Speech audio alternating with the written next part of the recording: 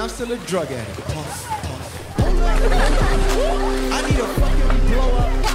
I need a fucking bang. I need some fucking rain. I need a bang. All right. Let's go back in. We are live in 3, 2, 1. Ladies and gentlemen, welcome to another episode of the Poolboy Show, episode 6. Oh, no, 7. Episode 7 of the Poolboy Show. Episode 6 was with our friend, Words by Junie, who finally found the guts and the motivation to come to the podcast. So it was a lot of fun to have him on. How you doing? Good, man. I wanted to talk about the Patreons. Yeah, dude, I was about to not show up. I was about to cancel because of our 2 patrons. I was like, fuck it, I made it already, mama, I'm gone.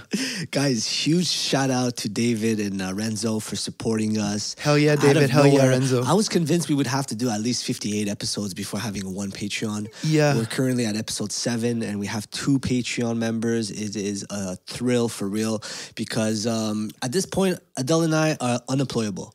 And we've put way too much content about us being ourselves in front of a camera on social media platforms. And if anybody does a quick research before they employ us for any gig, they're going to be like, whoa, these guys are way too comfortable. Or like, oh, wow, these guys actually got it in them. Wow. I think we should give them a raise. It could be that too. Like, yo, these guys are hella popular, Yo, man. these guys are hella popping. How many patrons? 2 patrons? Yeah. That's $10 a month? Let's sign them to a Spotify contract. Yeah, straight up right now. 1.5 mil. But honestly, thanks to the patrons, and it really feels, honestly, the energy is different right now. The energy is different thanks to the fact that people like are actually supporting, and it's like a lot of fun. So yeah. I'm really stoked to get this episode cracking. We have a couple of fun things to talk about. Oh yeah, what are you drinking?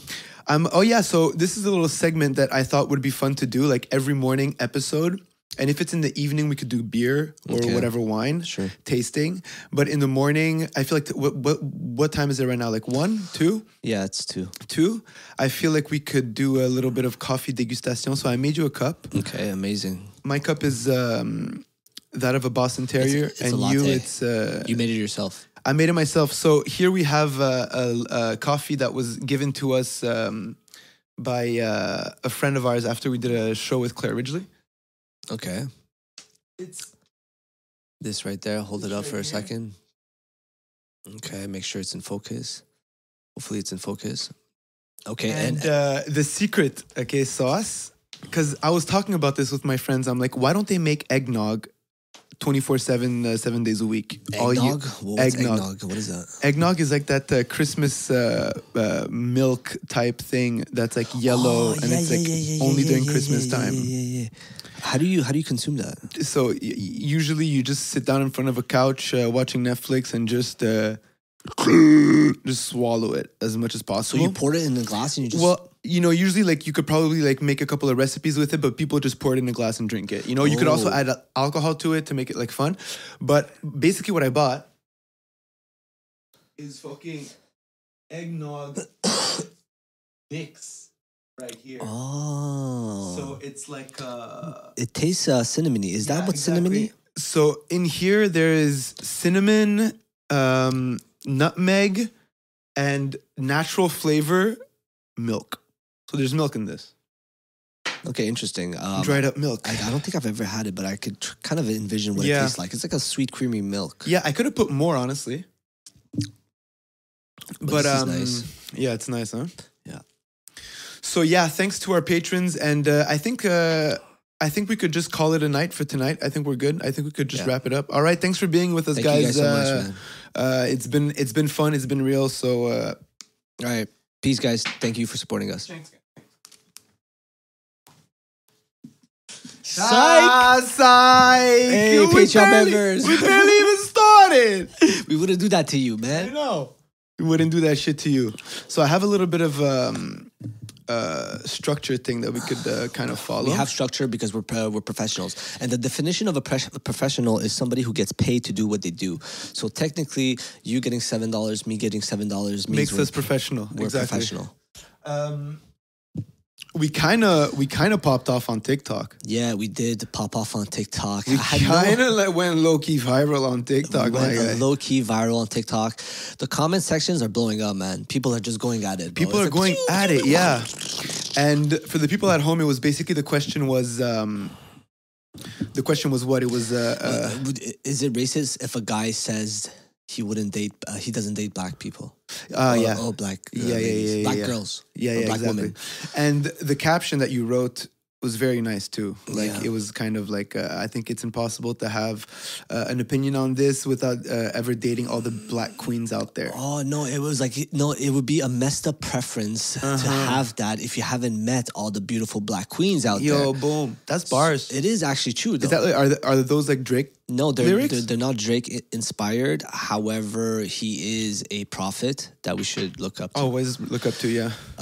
Yeah, but with that said, it was kind of true. It's like I also felt like I didn't gravitate towards a black woman, but once upon a time there was a Sudanese baddie, bro, that I like kind of like. At Jean 23? No, not even, man. It was outside of a club in the old port. And man, like her skin was so nice and silky. It was like so well lotioned. It was just like she was like, oh man, I was super attracted to her. So like I've always told myself I have a type, which is like dark feature Latina girls, maybe, or like Middle Eastern girls with like dark features, or like light caramel skin tones. Salted caramel skin tone is what I call it. Salted caramel skin. Yeah, tan. I like that. Ooh, I like that. Yeah. I like that. That is usually my vibe. So you never had any type of intercourse with a black woman? No, it went pretty far, but then her friends was so. Anyway, should I just go into the story? Yeah, go for it. So yeah, we went to my apartment and we were a bunch of friends. Wait up.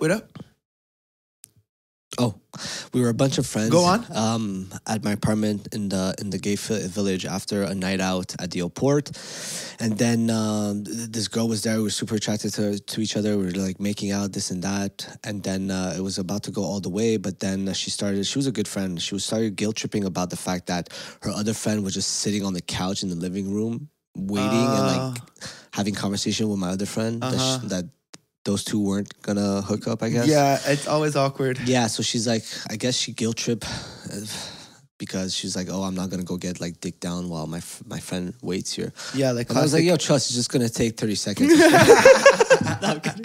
She won't wait long. Yo, don't even worry about this. Yeah, I'm already halfway there. Just keep talking and we're almost done. Oh my God. But yeah, I told myself I wouldn't come on this podcast and talk about my girl business. But, but sometimes shit happens, man. It seems that I can't hold myself back.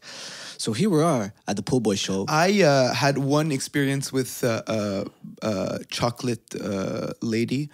It was in high school and it was at Jean 23. And I remember when we were at Jean 23, there was this thing that we used to just grind. It was like yeah.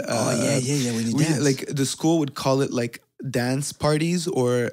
I don't know, like I don't know what the fuck they call it. Like would school probably dance. Like it would school probably dance turn on the basically. teachers watching that shit. Yo, honestly, like the gym teachers were like trying to like separate us because we were just like it was massive grinding. Yeah, I remember that there was a grinding epidemic at our school. Yeah, and it was really crazy. Like we were just boys and these were just like girls. I don't know how old we were, like between 14 and 16 years old, and like listening to too much Rihanna or some shit because like all the girls wanted to grind, and I was just a little boy. This is when Rihanna came out with that song. And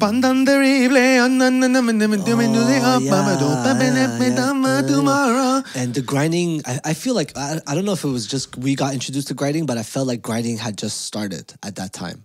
Well, I mean, maybe it was just because of I think it's because you think that like the world revolves around you. Yeah. but I had the same feeling too. I'm like, yo, we're on to something. This is fun. But yeah, this is fun. So that was, and then I think we might have kissed, but that was pretty much it. Sadly. Okay, yeah. Sadly. So yeah, all this to say that I don't feel like I have, like, I say I have a type. There is definitely a type I gravitate towards. But to label yourself like, oh, this is what I like, and that only, I think that's not feasible because you don't know, man. You're just gonna meet into someone, you're just gonna connect. Yeah, exactly. And I do also understand the people that say that it is a like depending on how you say it, right, and depending on like what you mean by dating black women, it could very well be racist. You know, It could be racist, but it could be racist. But Like, let's clarify that. like if you've never been with a black woman and you say that they're not your type, like how do you really know? I don't know. Maybe I'm wrong. Maybe I'm wrong. No, but okay. So racism is to have a hate towards a race. That's what racism is, right? So you could prefer to eat, have chicken instead of wanting barbecue ribs. Doesn't mean you but what hate people barbecue say, ribs. what people are saying is that there's a difference between, because we use the example of like, oh, girls who like tall men, but there's a difference between that and race, because it's I think it goes deeper than just preference. If you don't like, a lot of, I understand if you're not attracted to black women, but like you said, it's like very hard to say if you haven't met everybody in the world, you know? And I feel like saying that you don't date black women, it's giving a lot of value to the color of your skin, which is like kind of twisted, you know? Because you could be the best person in the world, and what, just because you're black, like, I don't date black women. That's racist, bro. My bad. That's racist. Like, just because of your skin tone, exactly. I won't fuck with you. Like, a great experiment to do potentially would be like just like blind dates, you know. I'm sure that this shit already exists. On Netflix there's a whole bunch of those like TV reality shows where it's like the person is disguised. I saw that, the guys with the people with it's in the UK, the creature. The one with their disguise as creatures. Oh yeah, that was crazy. The episode 1 was like with a devil-looking girl. Did you see that one? Yeah, I saw pretty much all of them. Okay, the first one shook me, bro. The girl was such a dime piece, and her creature face of devil looked so bad. Yeah. And then at the end, when they do the reveal, my mouth dropped to the floor. Yeah, I know, it's crazy. I'm like, they took a dime piece and made her look ugly. Yeah. I wonder how much like hair and makeup goes into this. Crazy. Like how many, they probably shoot like more than one day. So like that's like, unless they sleep with it on, which I highly doubt. But I think max they'll shoot it 2 days, and they'll do hair and makeup like 4 hours at 6 a.m. I wonder if you could like keep the hair. Like, let's say you have because hair takes a long time to do. Like, I wonder if like you're shooting for 3 days, let's say, like if you could just keep the hair, like go to bed with it. Unless it's like a mask and then they paint over the mask. I think it depends on the creature. Again, like some of them is just masks with like highlights and shit, and some of them are like fucking actual creatures. It's wild. Yeah, it's crazy. But speaking of discrimination, did you hear about the bill that they're trying to pass? I think it's in New York, to make rap lyrics not be evidence in court. I think that the bill is called Rap Music on Trial, and Jay-Z co-signed it, and a couple of other artists co-signed it as well. And it's basically about, because a lot of rappers have been like prosecuted and shit using their lyrics and in killed. court, and killed because of the.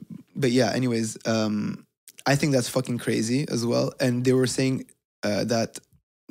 Most of these laws, this bill targets a lot of like minorities, obviously, because a lot of minorities do rap music and shit like that.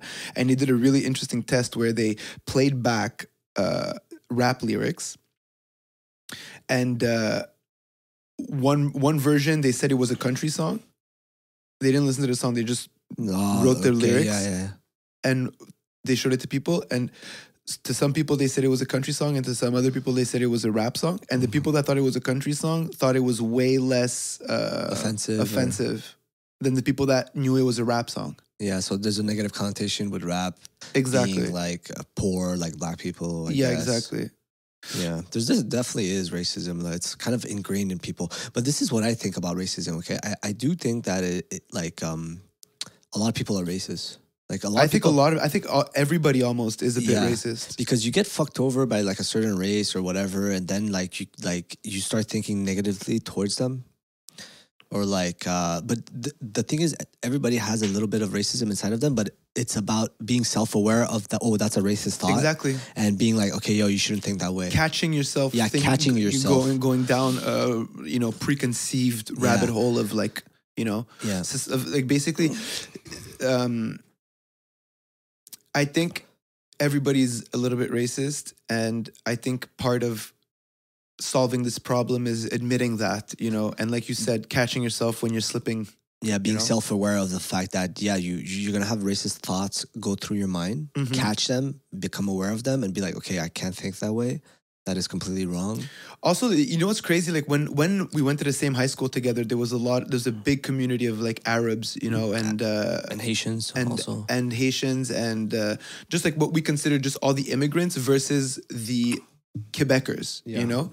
And I remember we were racist towards like white people. Yeah, you know, there was a massive... And white people were afraid to be racist against us because, you know, racism was taught in school at that time, but not racism against white people, you know?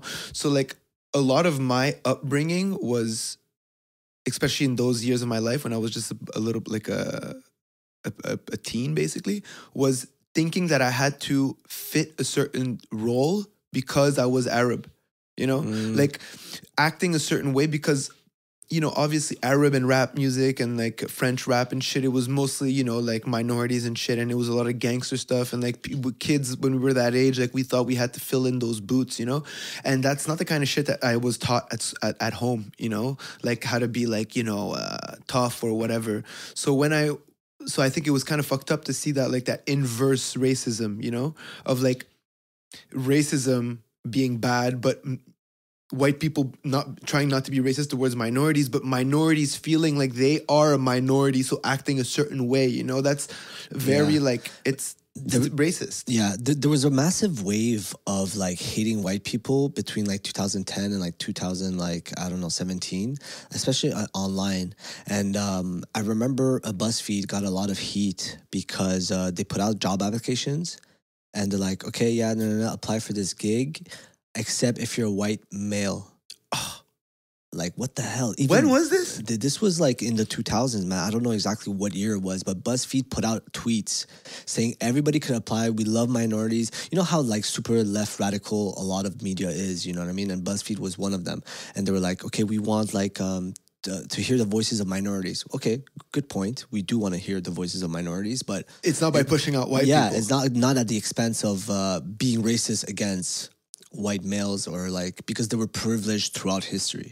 It's like, yes, they were privileged throughout history. They conquered the world. They did kind of what they wanted to do. They colonized a lot of countries, but you know, you can't really hold the pass against them and start like treating them like shit. Like that's not a solution. Yeah. Also, bro, like brown people colonized a whole bunch of countries too. No?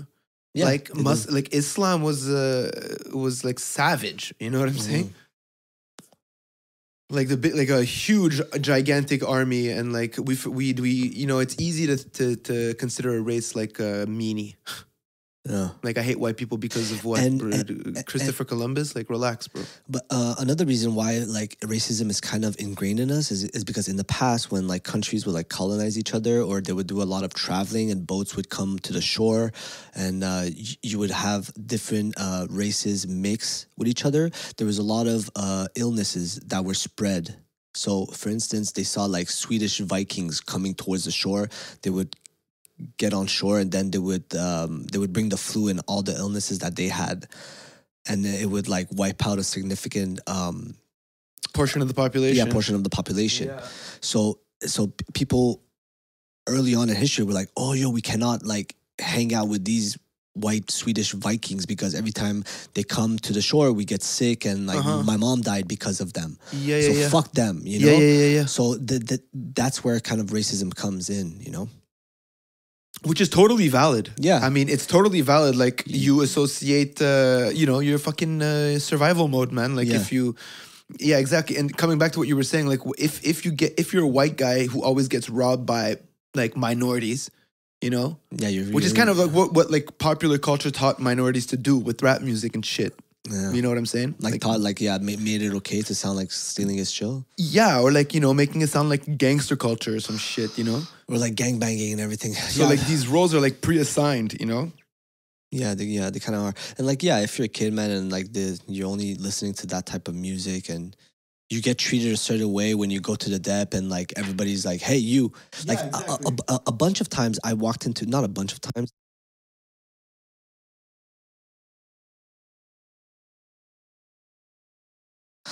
so it happened to me twice when I walked into a store and I got blamed for stealing without stealing. Really? Yeah, it happened to me at a dep once, where there's this. It was a white dude at the Couche-Tard, which is a convenience store here in Quebec. And I walked in and I was just like walking around. And then I get to the cash and he's like, bro, I saw what you put shit in your pocket, man. That's not, yeah.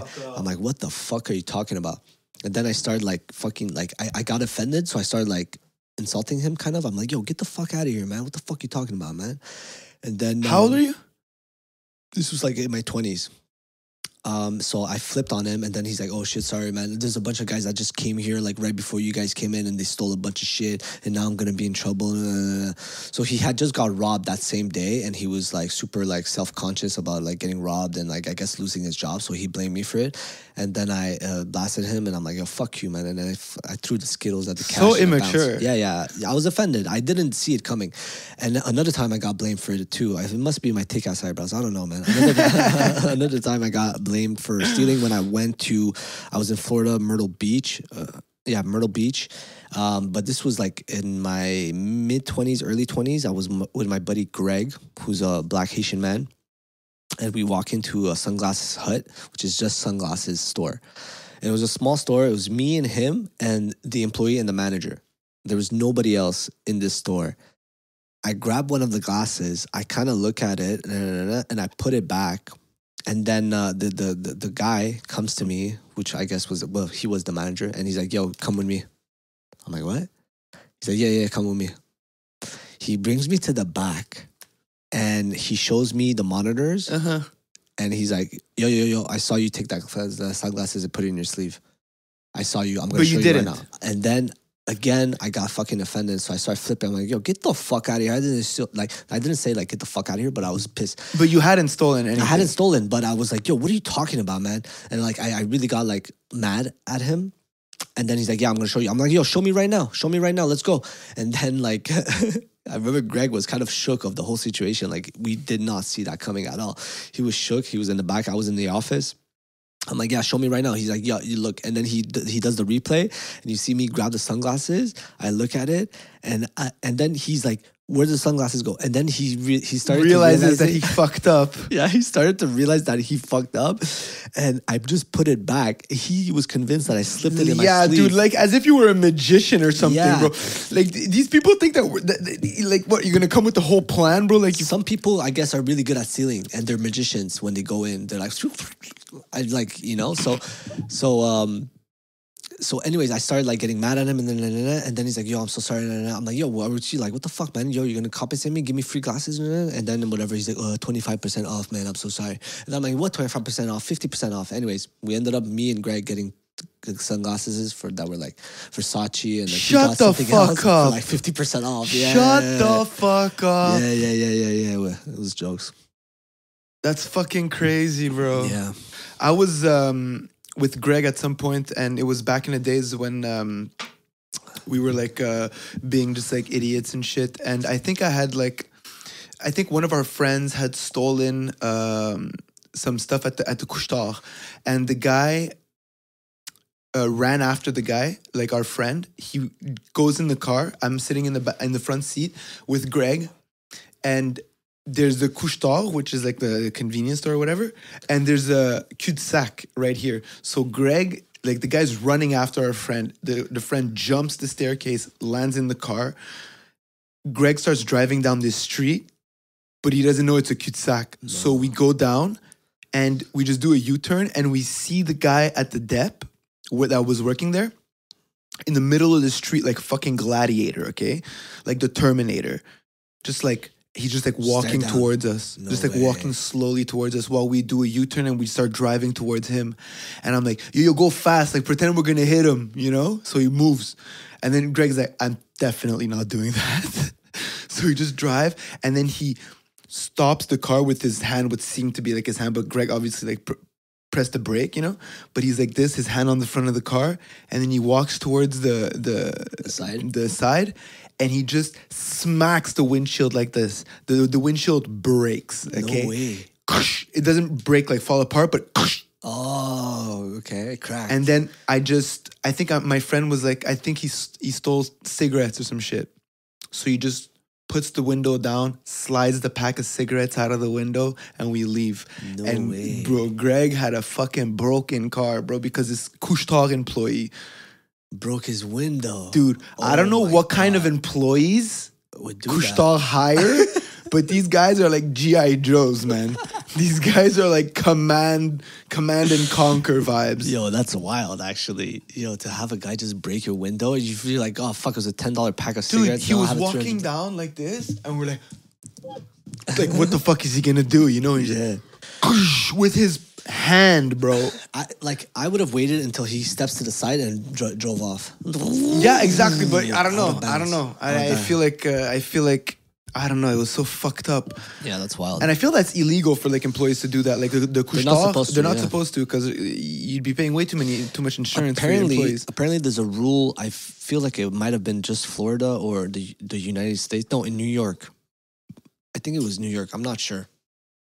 Don't quote me on this, but essentially they said security guards aren't allowed to stop thieves when they come into a store. Yeah, exactly. Yeah. So a bunch of people started robbing. They were just fucking grabbing stuff crazy. and just walking out. Fucking crazy. By law wasn't allowed to stop them anymore. And like as soon as the bill passed, they got robbed a bunch of shit. I want to say it was New York, but again, I could just be regurgitating some shit I heard online. But that's crazy. All right, security guards, they don't have a job anymore. And then the security guard thing is kind of such a lame ass position. I see the most obese, overweight, out of shape security guards. Bro, I have a friend who is literally mentally deficient, and he got a job at Garda. Oh yeah, he's literally like the dumbest person you would ever meet ever. Oh, it's like that. Yeah. Oh fuck. And he has a job at Garda. I'm like, who do you employ? Oh, I think I remember Garda like doing like I think there's a horrible turnover rate at Garda. Or is Garda the one with like the crazy security truck? Yeah. Okay, then no, never mind. It was not Garda. Because they could hold like guns and shit. Yeah, I don't know what their whole deal is, but they have like deals with the bank and shit. Like, yeah, bro, they're moving a shit ton of money. Yeah. So, yeah, man, that's wild. Fucking crazy. You see, the UK. Oh my God, I'm so happy to see that happen. Yeah. That's true democracy right there, man. So what happened? Okay, if it's just for people at home, UK removed all mask mandates, basically. And vaccination mandates. Oh, shit. So you're not like by law obliged to have a vaccination or wear a mask to participate in society, which is what it should be like, you know? What it was a long time ago. Before they decided to take our freedom away, and then like if you talk badly against it, you're like a black sheep. But I think at this point, man, there's a lot more people who are against all the mandates that are going on, especially in Quebec, where we're being completely suppressed and given curfews, and it induces so much anxiety. I was talking to Dahlia about it. It just induces anxiety into people, makes people more stressed out, just destroying the lives of small business owners. It is a complete mismanagement of... Yo, you want to hear something fucked up? I think I spoke about this. Maybe I haven't. But my friend, he's a physiotherapist. And usually he takes care of athletes and shit and like their injuries. But now he's doing vaccines. So he's vaccinating people. Oh, yeah? Yeah. And he's getting paid temps double. Twice as much money. Physiotherapists already make a little bit, like almost 100K a year when you just start. Oh, yeah. So he's making temps double to vaccinate people. Meanwhile, nurses who actually have the job of vaccinating people are getting paid like peanuts, you know? So instead of like compensating the nurses who've been working overtime for the past 2 years. You're going to give temps double to a physiotherapist, my G? Yo, I can't believe it. Because they're desperate for employees, man. They're just like, yo, come in. Oh, but the nurses, fuck them. I don't know what it is. Nurses don't get the credit they deserve. Yeah, exactly. But the UK with no mandates, that's fucked. That's fucking crazy, for real. Like, at the same time, Omicron is like, I don't know, the stats are saying that it's like going down considerably or whatever, like the end of Omicron. Yeah. I wonder, I was talking to Clément about this, and he says that it's probably going to be the same thing that's going to happen for Quebec very soon, you know, like mask mandates and stuff. I can't imagine it happen. Like, I can't imagine Quebec saying no to masks in the next month. But honestly, I hope. we're so soft in the whole spectrum of the whole politics spectrum. I find that we have no backbone, man, in this fucking country, man. It's just like, I feel like everybody just molds themselves to whatever is the status quo that the government decides is.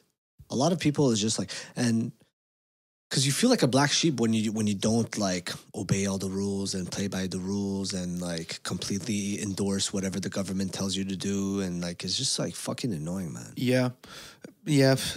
What I like about America when I went to Florida is that, man, people are really like, I used to think like the whole Republican scene was like wild, especially when I was in university. We spoke about this, but then when I go there and I kind of get it, man. It's just like, yo, we want our freedom. Don't touch our freedom. Like this is where we draw the line. Like, don't fuck with us. And I'm gonna I'll shoot you. Yeah, because I will shoot you, and I'm allowed to. Yeah, I'm allowed to defend myself because I have freedom. Yeah, it sounded so alien, but now it makes more and more sense as times. Like just so we're clear, like I wouldn't make guns legal, like carry. Yeah. I wouldn't have like carry guns legal in Quebec, especially not like fucking automatic guns and shit like that. Yeah, I'm not even sure if that's legal in the US, like automatic guns. There's a lot of places where you could get all kinds of crazy ass guns that are meant to kill a lot of shit in a split like moment, which is like, why the fuck would you need that? Like, do we have zombies like that are gonna pull up? I was looking at a slow motion of how an AK-47 works, just like all the mechanisms and stuff. It's fucking beautiful. Like, it's crazy that like such a beautifully designed machine is meant to kill so many people. Yeah. Like everything about it, like the way the bullet comes out and the recoil and the fucking it's crazy. It's crazy. I remember going to the States where my brother-in-law invited me to North Carolina, and then he brought me to a gun range, and this was like post war on terror, and I was extremely... When was this? So like after 9, like right after 9/11? Not right after 9/11. Let's say like it was like maybe 2015, but I was still very much self-conscious about like the whole war on terror. I felt like super awkward traveling, but I realized I was a lot in my head, and I kind of believed... Well, not believe. Were you afraid of traveling because you thought that they were going to take you because you were brown and with one eyebrow? Yeah, I was always afraid of that. I was self-conscious about that. And then I went to the States, and then it's like, hey, man, you want to go to the gun range? And I'm like, okay. And then we go to the gun range. Did I speak about this? I feel like I spoke about this. No, maybe go for it. And then he brought me to the gun range, and I was so uncomfortable. It was in North Carolina. Everybody was white besides me. And I was like super conscious about like my race and shit, but I was probably tripping. You know? Yeah. I was most likely tripping. But that's going again to say like the responsibility, the role that society assigns to you after something like 9/11. Like media, you're brown, my guy. Welcome to this world. The media could paint such a picture. They paint whatever picture they want, and people will subscribe to it, you know? But this is why alternative media is amazing, because you get to, you know, see different perspectives. You have minorities like Adele who get to have a voice now on the podcast. Alhamdulillah. And then me talking about how I felt ostracized. Yeah, ostracized at a gun shooting range. Anyways, we go there, and the person next to me is like a cowboy. And he has this hat. Cowboy. He's a big cowboy old man, and he has a revolver. And you know the gun that like literally like the ones that go. No, it's the loudest pow. It's like the loudest gun in the gun range. Like those modern pistols. I don't know what they call them, but the more modern looking ones. Glocks. Yeah, I think it's a Glock. Yeah. So the Glocks, they don't make as much noise as the revolver. The revolver goes pow, and he was standing right next to me, and I had my earbuds, and every time he would do it, I would shook. I'm like, yo, what the fuck? That shit is so loud. And I'm like, he's like, all right, shoot. And I'm just, and I'm just like, and then everybody's like, he has a gun. Yeah. I was so afraid that would happen. Everybody just drops their guns, tackles you. Oh man, and I think I remember, and I think I misheld the gun because I needed to get like more bullets or something, and I was like, "Excuse me, does anybody?" And everyone's like, "Yo, put your gun down." That's such a good sketch. And I remember just like people like freaked out for a second. Get down, sir! Get the fuck down! Yo, shit! I bullets. I shoot. No more. And I just I freaked out, man. It was just such a terrifying experience. And then my brother-in-law is like, "Yo, do you want to shoot an M19?" And it was like an automatic gun.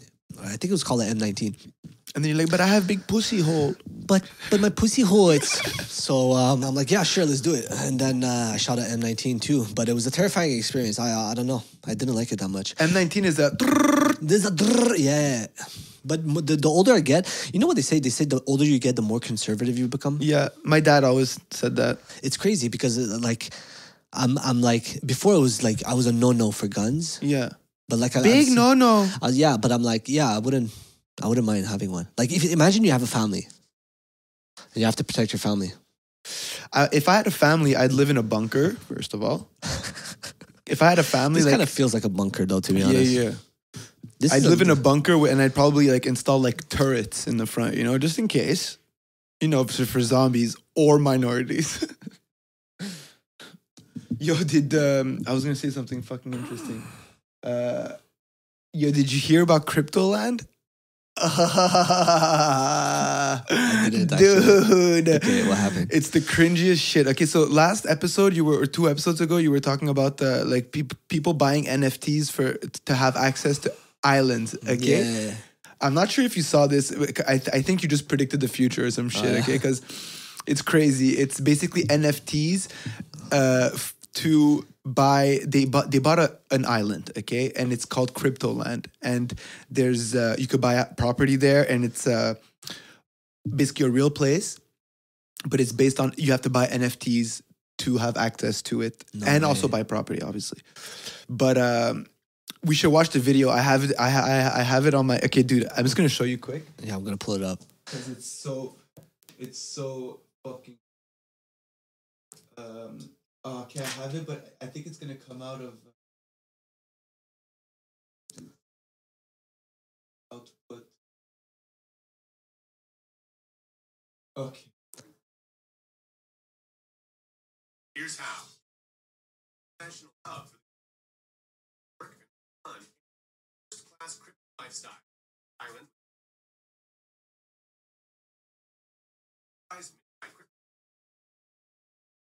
Crypto area. Land Bay. House of Cow. Blockchain. 60 parcels. This is the guy who bought the island or whatever. He's like the king of the island. This is the 3D animation. Okay? Yeah. It's so cringe, my guy. Dun dun dun dun dun.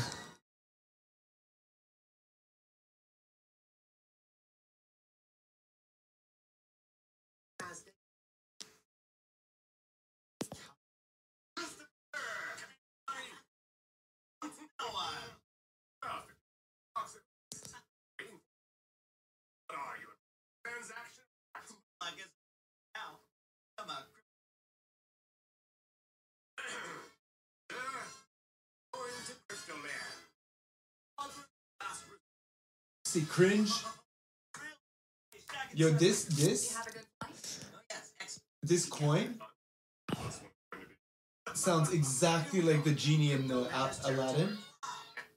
It sounds exactly like the genie in Aladdin. Like your wish is my command type of energy. Yeah, but who did the voice acting? Who died? The voice actor in Genie in Aladdin, the genie. I don't know. Speak to the mic if you want to speak. But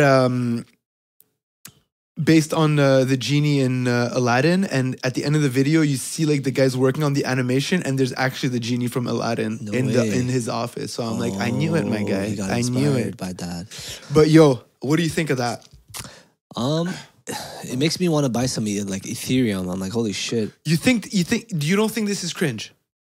I don't think okay, yeah, you could say on a creative level the way that they tackle it is cringe, but I think it's gonna be inevitable that it's going to happen. Okay, maybe they didn't market it the right way, but yeah, it's so Epstein has been on this tip for a while now. We're just barely catching on to it. Yeah, but Epstein, he wanted to fuck more than anything. But don't tell me anything weird, anyways, bro. But I don't know. I think there's a massive discontent towards being controlled by these random old people who are running for politics, man. It's like who's to say what's the best way for you to live. You know, like nobody likes being told what to do.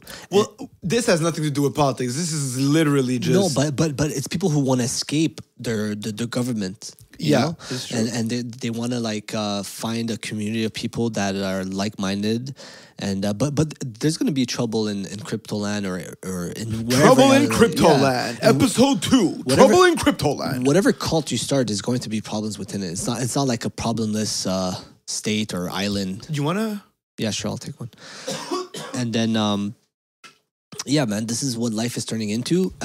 But episode 3 on Cryptoland. I was thinking about this, and I was listening to Impulsive. I think it was Impulsive, yeah. And they were talking about like buying a bunch of man. These kids are getting so rich so fast because they're buying like Ethereum, and then they have access to like these NFT launches. I don't know how you get into an NFT project and you're the first 10,000 people to like be able to purchase an art, and also like and then they purchase it for like $2,000 each, and then overnight, like Logan Paul was talking about how he bought 40 NFTs at $800K.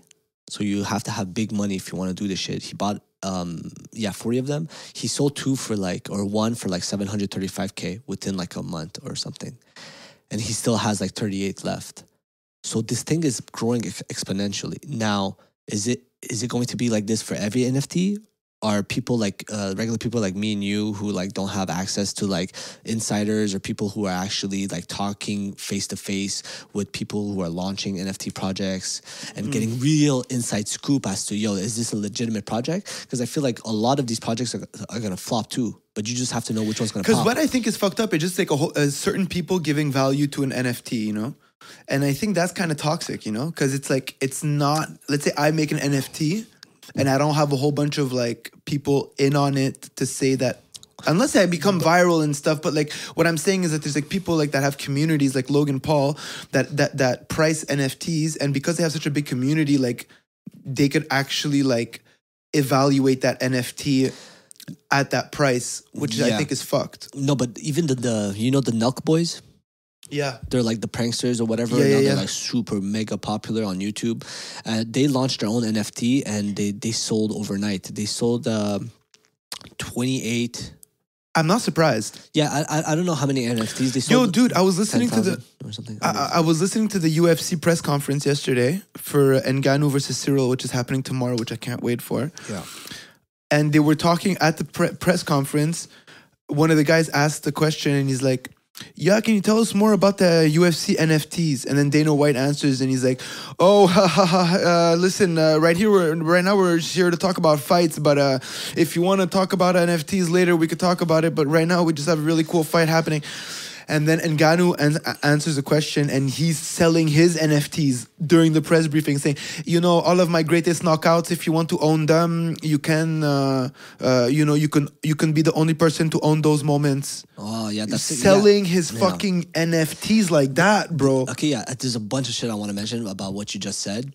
The UFC, yes, they want to do the whole NFT and metaverse vibes where you're going to be able to wear goggles and go live to a UFC event. So the pay-per-view is going to be like, let's say, instead of being $89.99, it's going to be like $159.99.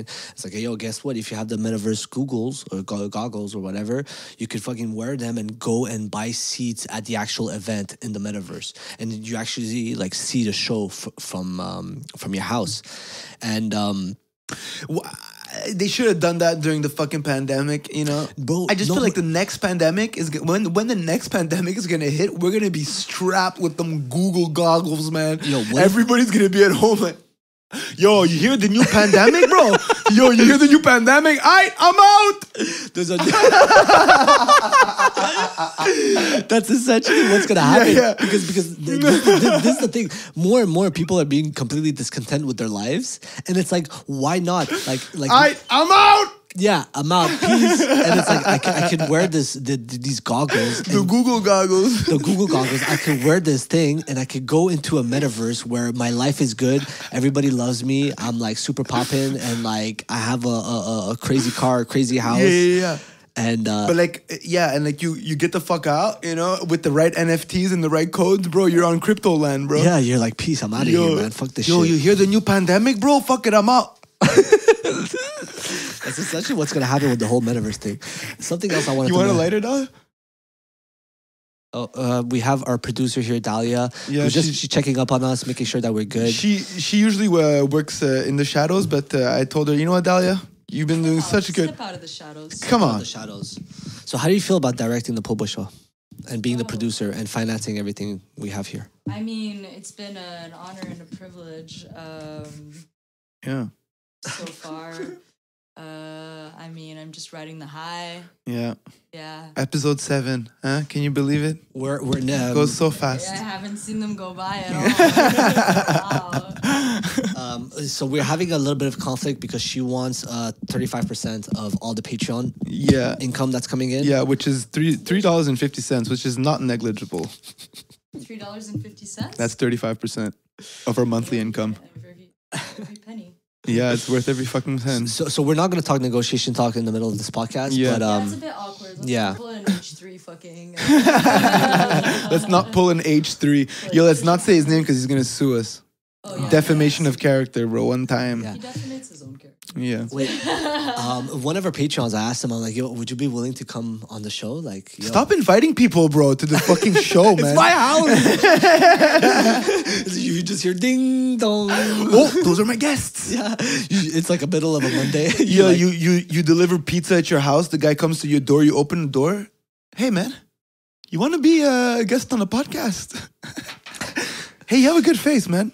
Oh yeah, Want to come on the podcast? Yo, speaking of which, there's a bunch of positive comments on the TikToks that we posted, and like people like, oh my god, j'aimerais trop ça être là. Oh. Somebody wrote that. I was like, oh, that was En so français? sweet. Yeah, en français. That's sick. And somebody's like, can you? Sweet. Somebody replied, can you please translate in English? Because like, I guess like the community on my TikTok is like United States and out of nowhere Montreal. Because sometimes I'll hashtag MTL podcast or MTL. So I get like both demographics. Yeah, but what translate? What we're speaking in English? No, No, the person who wrote in French. Oh. Exactly. Yeah. Just wanted to be with you guys. Yeah. And somebody else said something along the lines of like, "Oh man, I would love to like be a part of that exactly. conversation." There was one comment that I really liked. It was, "Thanks for talking about this in a calm tone, calm way." Yeah. I was immediately subbed or some shit. Immediately sub. Yeah, that was beautiful too. Yeah. Yeah. Super personable. So we got to keep it up. The road to cancellation begins. And here starts the road to cancellation. The beginning of the end. This is what I was thinking about. I was like, there's enough content out there of me or you to like frame us as the villains. Bro, you want to hear something fucked up? Okay, like when the second patron just came into the inbox, bro, I was like, oh shit. And then I look and the email was unknown at Gmail, Apple ID or some shit like that. And then I'm like, my mind immediately goes to, is this somebody just paying for the content to cancel me? Because I immediately thought that like the patrons would be like, Radio Canada being like, oh, yo, there's definitely an article to write about this. Oh, yo. At radiocan.com, imagine they become a patron, bro. Unsubscribe, ban, block. But it's crazy how we're so like self-conscious about being like canceled and shit. Yo, it's true. But you know, I think like Jordan Peterson, did you see that he replied, I'm on the like Ethan deleting his like interviews with him? Yeah. Citing that essentially Jordan Peterson was like some sort of gateway to like the alt-right or whatever. Yeah. Jordan Peterson's remark on that was like really important, I think, because he was like, you know, like you're gonna be held to higher and higher like standards that you're not gonna be able to meet. And the moment you make a mistake, like the roosters will come home to nest or whatever it is. That expression. I think it's the roosters come home to nest. I think to feed or I don't know. Whatever. And they're like, and it's like you'll be swallowed by your audience. You know? Like, that's fucking beautifully put. Yeah, he's like, you know, like by trying to accommodate your content and stuff, like, you know, you're gonna the standard that you're upholding is just gonna become higher and higher, and they'll like unrealistic. They'll devour you the second you make a mistake. Oh wow! He's like kind of cornering himself. Yeah, exactly. Ethan Klein, that way essentially, because like, you know, it's like you can't censor yourself in that way. All you can do is actually be like authentic and stuff. And it's like some people on YouTube, they also say you're as canceled as you accept, like as you want yourself to be. Yeah. So it's true. It's true though. That's fucking true. It's fucking true. Because if you reject the idea the that narrative, like, it's that bad what you did, and like, you know, like that you're flawed, or you're just like, no, I'm just gonna continue to do my thing. You're not canceled. You can't be. Exactly, because you decide if you're canceled at the end of the day. I mean, like, it depends. Basically. It depends like, it depends who you're answering to, right? Because if you have a show on CNN and CNN fires you or cancels you, you're pretty much canceled because you have no more show. But for independent content creators like this, like it's very hard not to believe that he's answering to YouTube. You know what I'm saying? Because Ethan from the H3 podcast has a very tight relationship with YouTube.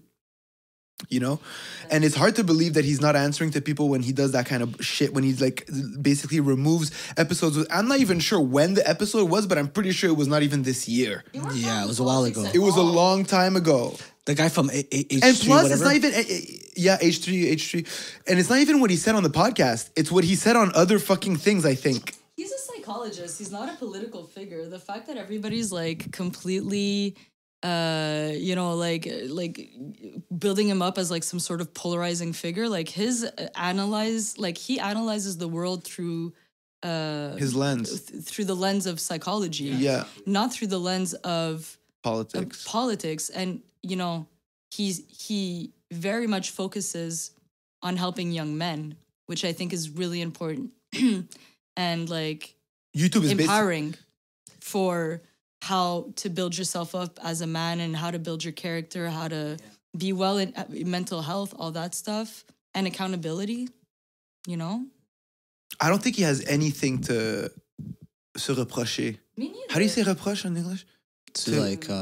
reprehend, he shouldn't feel a type of way for what he said. I feel like at the end of the day, when he goes to bed, this man, I feel like he can rest easy because he is not here spewing hate. He is inviting discourse into society through, like you said, the lens of his like profession, data, bro. You know? Yeah, like of just like analyzing like statistically what are the like sociology and like psychology, like what is going on, what are the trends, what are the mental health illnesses that are pervasive in this and that community, notably like trans communities, like what's up, say, like not necessarily utilizing them as like you know, to get brownie points, because like these communities are very much used for that. He's just like, get what points? Like, you know, brownie points with like, it's a good job. Utilized, yeah, like yeah. To put yourself on a side. yourself on a pedestal, right? Yeah, exactly. And to like, you know, it's like,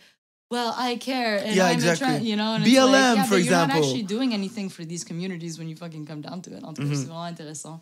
It's like he was on the podcast the other day and he was talking about Keemstar, and he was like, yo, because Keemstar's dad abandoned him. And so he's like, yeah, you know, like at least my dad is around or whatever. And then people in the chat were like, oof, oof, oof. And he's like, who said that? Who said what? Who? No. But who said that? That to Ethan, to Keemstar.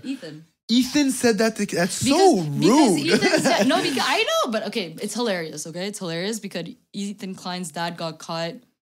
He has like a Twitter account and he was like messaging all these like porn stars. No. Yeah. It's fucking hilarious. It's like the most boomer shit like ever. He's like, he commented shit like, oh yeah. He's so boomer. No, he's so boomer, bro. He's still married. Imagine. And he's like, and he thinks that nobody's gonna know. Like he thinks that he's like. But people dug into it. Of course. And like, there's like a list of all these like porn stars that he's like sub to or whatever. I don't know. I'm not on Twitter. That is hilarious. But he's like, wow, that's disappointing. You're not very enthusiastic with your blowjobs and shit like that, yo. Okay. This is Ethan's dad. Yes. Holy and smokes! So did he like, cancel his dad? No. Well, he was like, he had him on the show actually, and he was like, Dad. Explain yourself. It's hilarious. It's nothing more. I don't think he's like a fucking creep or anything. It's just like the most boomer shit I've ever heard. Speaking of slipping in porn stars' DMs, I've been actually reaching out to porn stars trying to get them on the show. I'm like, hey, would you be interested in doing a podcast?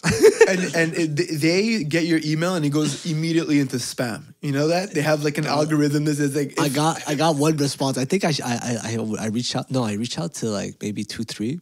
And I got one response. Are they from Montreal? Yeah. I wrote Montreal porn stars or whatever. And then it gave me a list. Do we have any porn stars in Montreal? Like, No.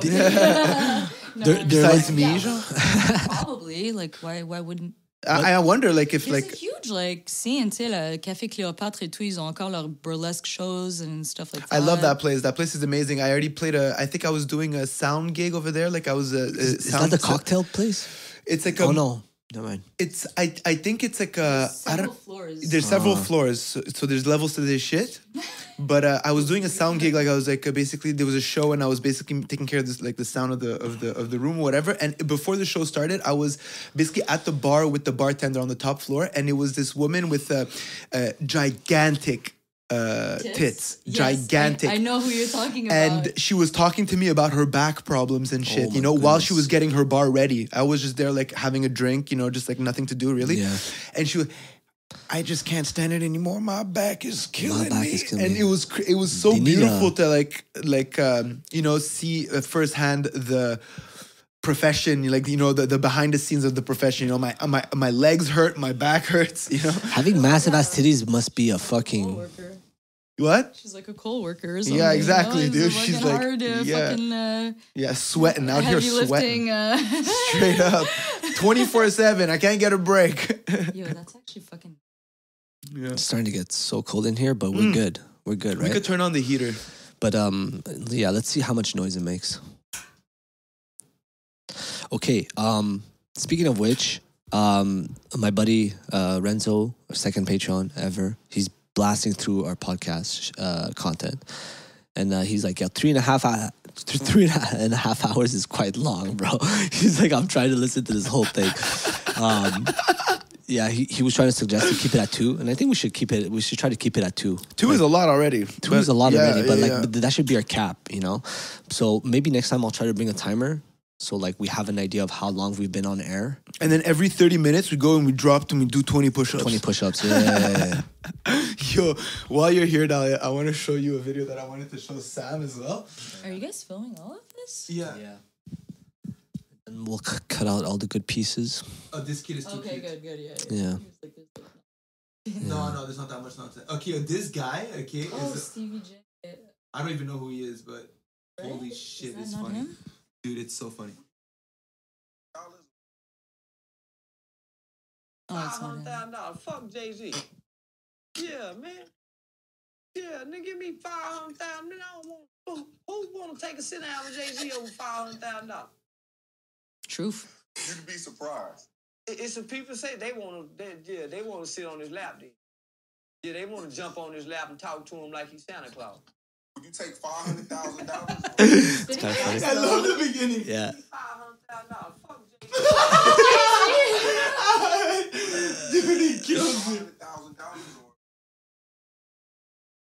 $500,000. Fuck Jay-Z. But it's true. It's kind of true. Of course. I mean, is Jay-Z gonna give me more than And then the end. People say they want to sit on his lap. Jump on his lap and talk to him like he's Beta. Yeah, they want to sit on his lap. They want to sit and talk to him like Santa Claus. It's true. It Like kills me. the whole idea of like pedestalizing certain celebrities as like superhumans, Yeah. like is Dude, completely blown out I the was- window I at this was- stage of like. Idolizing these people, they're Yeah, fucking exactly. humans. Because like you will be disappointed, puis comme après là, comme c'est chill là, parce que comme à moins que ça soit de la fucking crazy shit là, comme Know on s'en that, calisse, là. know that Jay-Z would only have a sit down with you if he got paid $500,000. Also, I was listening to this shit in bed yesterday. I was just like laughing my ass off. It was too good. Fuck Jay-Z. But I was thinking about it. I'm like, whoever said yes must be so privileged to say no to 500K. Yo. 500K, I already have money.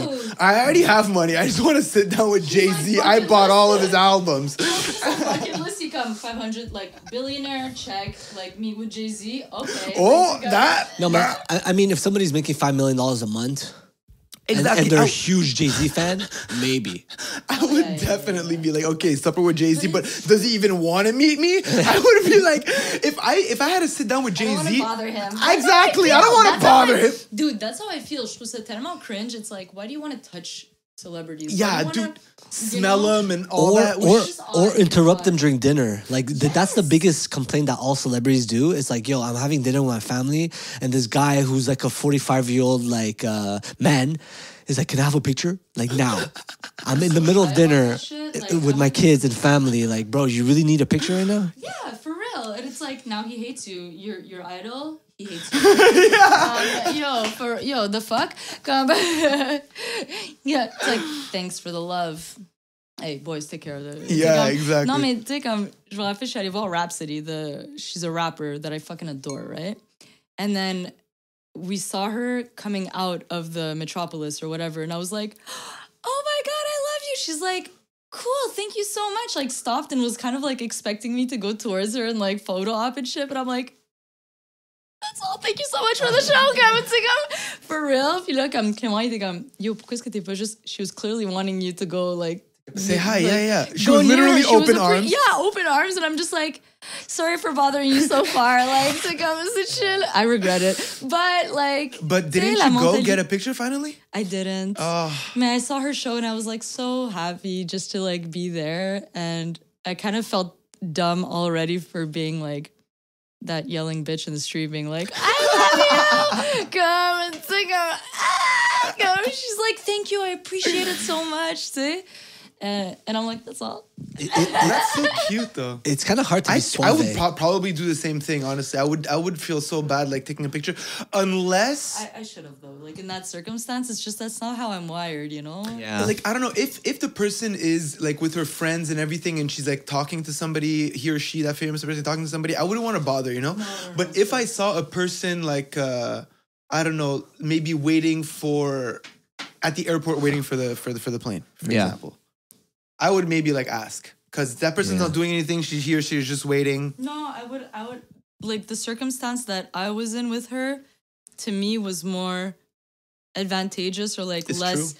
Because if you're by yourself and you're just, it's like maybe that's your downtime. Actually. That's precious. But she was just like walking out with her crew. I guess like loading up and stuff, and like I guess like say whatever in the back in the alley. Yeah. And I'm just like, whatever. I just want to shut. Yeah, it's true that asking for somebody for a picture when he or she is in her downtime is kind of whack. I had a very similar experience that you just explained with Andrew Schultz. I went to his show. It was I love Andrew Schultz. Yeah, in 2019 or something, or 2020. Oh no, right before the pandemic, maybe a year before the pandemic. The mandemic. Yeah, the whole mandemic situation. And then me too, I was waiting at the bar to go get like a drink or something, or get my ticket, or it was to do a coat check. And I'm looking down on my phone and I hear, yo, guys, thanks so much for coming. And I look up and he's like right there. And I like didn't expect. Where right there? He was like 5 feet away from me. Like he's tall, huh? He's saying to everybody at the coat check, guys, thank you so much for coming out. So sweet. No, he was like at the counter, yeah. Yeah, at the lobby area. Like with us, essentially. With the pleb, you know? With all the peasants that paid to be on the show. So, and I just looked up and I was shocked. I was just like, didn't expect to see him there. Did you smell him? I was like, yeah, man. And I was did you smell him? No, I didn't smell him, but I did take a picture with him afterwards, and he's super like chill. He's like, you took a picture with Andrew Schultz? Oh, yeah, I did. And then can you crop me in it? You should have led with that. You should have led with that. I should have led with that? Yeah, you should have led. You should have led with that. Okay. I took a picture with Andrew Schultz, thumbnail. Guys, their status is just fucking improved like tenfold. La. yeah. On n'est plus des nobody. No. Yo, let's use that picture as a thumbnail. Yeah, he's the best at working the crowds. When I watch his content, like when his crowd work is amazing. His crowd work is like so funny. He always has like, because he was one of the first ones to make all of his crowd work videos available on YouTube. You know, he was one of the first ones to like make short comedy clips. But his whole philosophy was, I'm going to put my content out there. I'm not going to try to go the mainstream comedy way. Exactly, which is shows and try to be accepted by big publishers or big bookers. Yeah, or Netflix or whatever. He's like, I'm just going to put all my content out there. Exactly. bite-sized comedy, you know? Yeah, and his content ended up working. Yeah. And his whole philosophy was like, I ask all my friends, oh, did you watch the stand-up special of the whatever person on Netflix? And like, yeah, I watched it, but only like 10 minutes of it. And then he caught on. Exactly. He caught on that, okay, people pay attention to stand-up comedy for a very short period of time. They're not going to watch an hour and a half of And like now stand-up. and now he's doing long form And now he's doing media. long format, and he ended up blowing up. But the only thing about Anshul, Like I he love has 2-hour podcasts. Yeah, I love his show. I love his whole career path. The one thing that made me a little bit like Iffy? concerned or iffy, whatever, was when he put out a competition, a video editing competition for his platform. Yeah. And For hiring He people. won. And he No. won. I thought that was weird. no. And then I thought about like competing in it, but I think I was busy that week or something and I couldn't do it. But another YouTuber that I follow, Sneeko. Have you heard of I Sneeko? love Sneeko. I think Dahlia told me about Sneeko. Yeah, he's amazing. Yeah, New York content creator, and he's really good. He ended up winning the whole video editing competition. No way. Yeah, he won the competition. And like he made a huge announcement on his YouTube. He's like, "Hey guys, I'm gonna win this competition. Like, watch me do it." And anyways, he ends up winning. And then they offered him the gig to be like Andrew Schultz's video editor, and they decided to offer him like $50 a video. And he talks about it on his YouTube channel. He's like, "Yo, that was a disrespectful amount." Like after like doing all this work, there's like rounds to like win and everything, and like he put so much effort into the video. Disrespectful. Yeah. Another animator on YouTube, and he's like huge. He's like this East European dude. I've like say whatever. And he was reached out to by Kylie Jenner, and they offered him clout. Shut the fuck up. And he's like, no. And he's like, because he does like animation and like stories and like commentary, but he animates all his shit. Yeah. He's the guy with like the duck. I forget his name. Anyway, whatever. He's very like recognizable, like his style. But that's crazy because like Kylie, self-made or not? Like, yeah, exactly. Shit, so Kylie, I thought you'd understand the value of money out of all people. Or not, like, Fucking, that's vulgar. I thought Kylie Jenner. Either Kylie. What are the ones? Kendall? No. Oh wait, the model, like the skinny model. No. The other one. Yeah, Kendall. I have no idea who's Wait, who. Kylie, the one who like was like, oh yeah, I'm the first self-made whatever, but it's like, bitch, you're not self-made. She's like a billionaire almost, no? Mais c'est ça. But then it was like, why would you call yourself self-made? You're like born into like a fucking empire. Yeah. She did utilize her beauty and whatnot and like monetized it, which you could call that. Yeah, she paid for a lot of it. Yeah, of course. And you know, they get a bunch of heat for like the beauty standards that they put out there for like little girls. I can't imagine what it's like to be like a 14-year-old girl and you grow up on social media and you just see pretty girls after pretty girls and you're just like, what the fuck? They all look like angelic angels sent from the heavens. I think it's important to like the problem with like somebody like Kendall is that for the longest time, I don't even know if she came like clean about it, but she was like, no, I didn't do any anything. work. Yeah. Fait comme, tu sais, moi, je suis là, puis je suis comme, I'm not anti like plastic surgery. Do your thing, whatever makes you happy, you know. But be honest about it. But I think that like not that you would have to.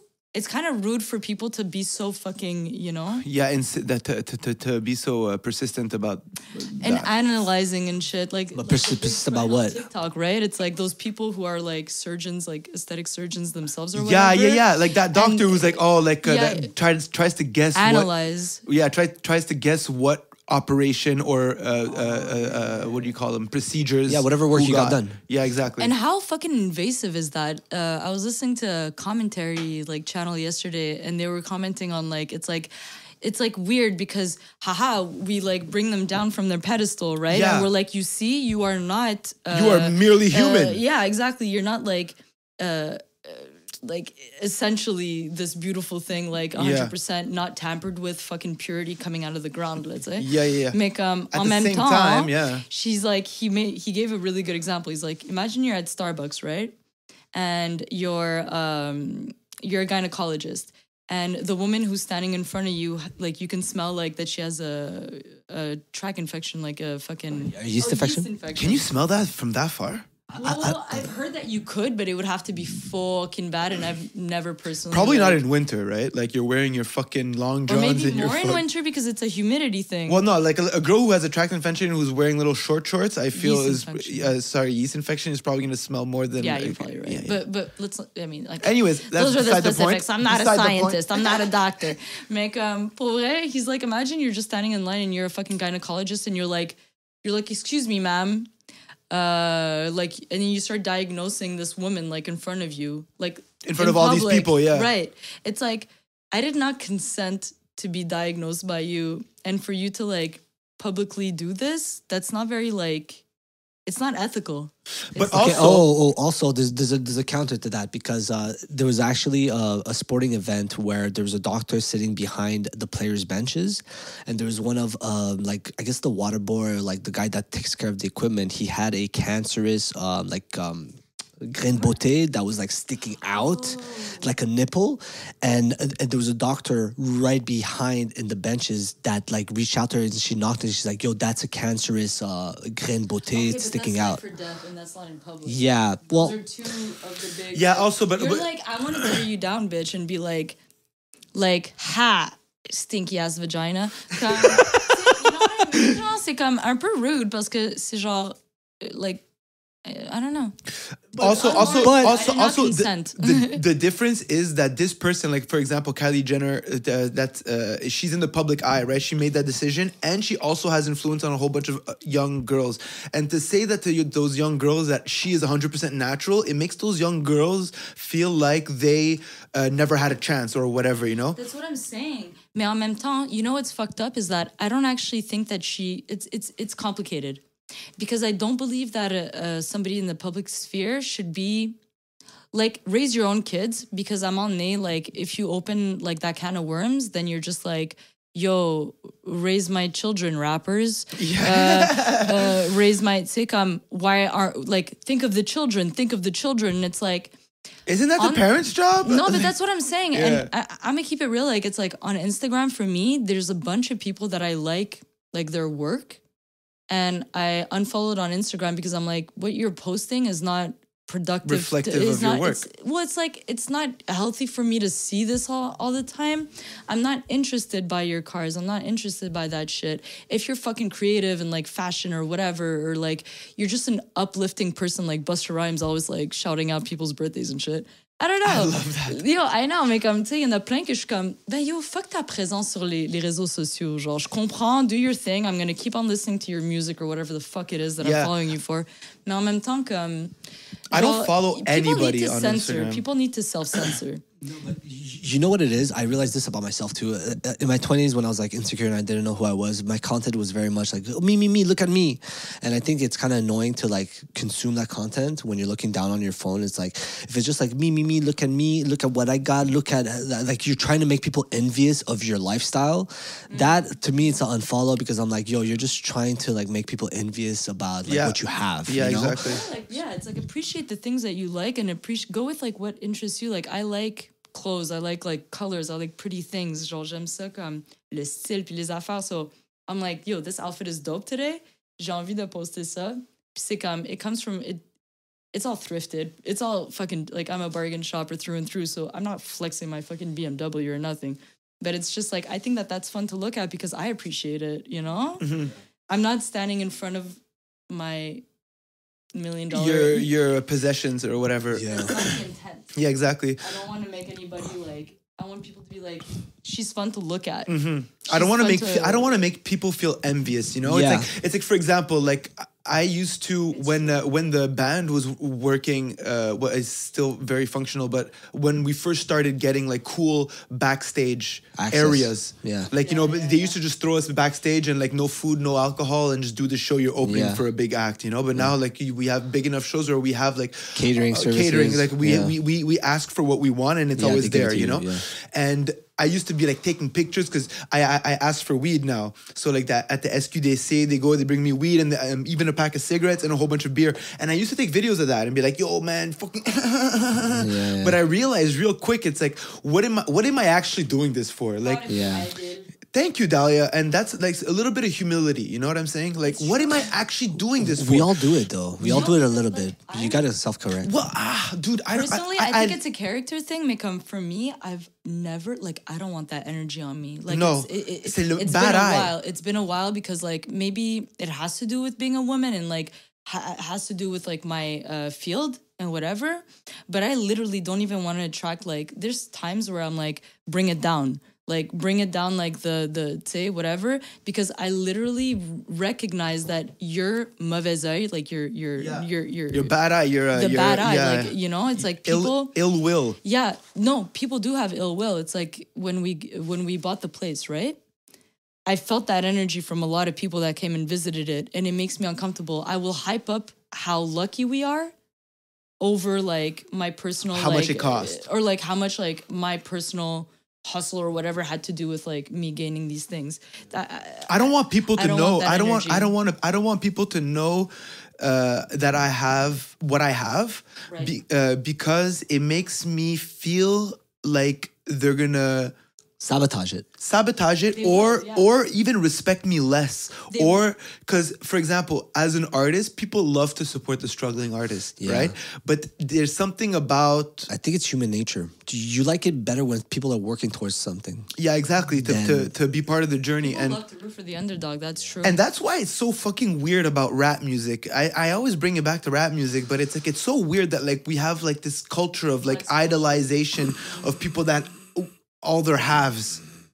Yeah. But it's like I feel there's so much more to music when it's about the have-nots, you know, like or like self-criticism, things like that. Which is why I kind of fuck with like some of Drake's older stuff. It's because he had a lot of like self-analyzing through his perspective, self-awareness, and a lot of that, or like what he has and other people's reaction to his successes and shit, you know what I'm saying? Right. It's not like, yo, look at my Bentley. I feel like it's so American to idolize that. For a guy who's like so rich and successful, he didn't flex as much. No, exactly. Like, no, but you know, we spoke about this before, Adele, but it's like, for me, like I was telling you how, like in our levels of consciousness, there's a point at which you really do stop comparing yourself to others in that negative way. Because, like, as much as we like to talk about how people project that onto you, you also need to, like, as a person, like, we need to just, like, not engage in that sort of, like, mentality and behavior. That sort of dynamic. Envy. You need to cut it out. Because seeing your peers succeed just means you have peers that are successful in your corner. You know what I'm saying? Mm-hmm. And you really do need to, like, internalize the fact that, like, somebody's success does not take away from your ability to be successful. Yeah, but that is true, and we all verbalize it and say it, but you can't help but to, even on a subconscious level, feel it when you're getting bombarded by those images. No, but that's why I don't follow famous people, bro. Yeah. I feel like I've gotten there. I came to the conclusion that I don't want to be anybody else other than myself. Mm-hmm. You know what I'm saying? Dude, that's like, a blessing. I really don't. And like, for real, that was not a concerted effort in that direction. I feel like it's a result of you feeling more confident and more secure in who you are and your flaws, and accepting your flaws and being less dramatic about your shortcomings in your shit, and really just reducing the stress over your own self-analysis and criticism, and putting that energy into being like in awe of creating your own world. Exactly. Right, and being in awe of, like, you know, the people around you and their accomplishments. And it's important to verbalize that sometimes, because the power of the tongue. You're like, yo, Adele, you've always been like this. I really appreciate that about you. I noticed that. And what that does, like... Well, Dahlia, you've always been like that too, Dahlia. Thank you. We're not so different, you and I. All right, so that wraps it up for the pool. And now our next guest. But coming back to... like a fucking, like, oh, like I'm being, like, preachy or whatever. But it's true. Like, we as humans, like, I think we all do get there if we do concentrate on that, because, like, we just live easier and, like, yeah, It's also the easiest. Simplify Exactly. shit, That's what I was gonna say. It's like, when you come to that conclusion, that you can't, you don't want to be anybody else but yourself. It's kind of like not necessarily making that decision, but it's the path of least resistance. It is. There's like something stoic about it, right? And it's like you're just like, yo, whatever. This is fucking great. Like my life is pretty fucking great, and like bad things probably will happen. Bad things will happen. Bad things will happen. Good things will happen. And like, I'm here. I got this. Like, like, je vais m'en sortir, genre, tu sais. Mais, I'll get through this. I realized through like that, it's like, yo, that's a lot of stress that I was putting on myself uselessly. And it's immobilisant. Like, it stops you. It's paralyzing. It paralyzes you. I had that same problem in all my 20s. I would always beat myself up. Always be like, oh man, you should have done better. You should have said something better. You should have worked harder. You should have, and I beat myself up so much that I became like. Did you think like it was the end of the world, that you missed your boat, Joe? Yeah, I had that feeling. I had that feeling always as a little boy. Like I remember the first time that I fucked around in class. I didn't do math properly, so I had to do summer school to do math. And I was like, when I got the letter at the house, I was like, I am officially mentally handicapped. Like I was like, you were very dramatic about that shit. Yeah, I was like, okay, well, my life is basically over. Yeah. I'm just gonna go listen to French Montana, Max B, and sell drugs. Honestly, the schooling system kind of scarred the shit out of me too.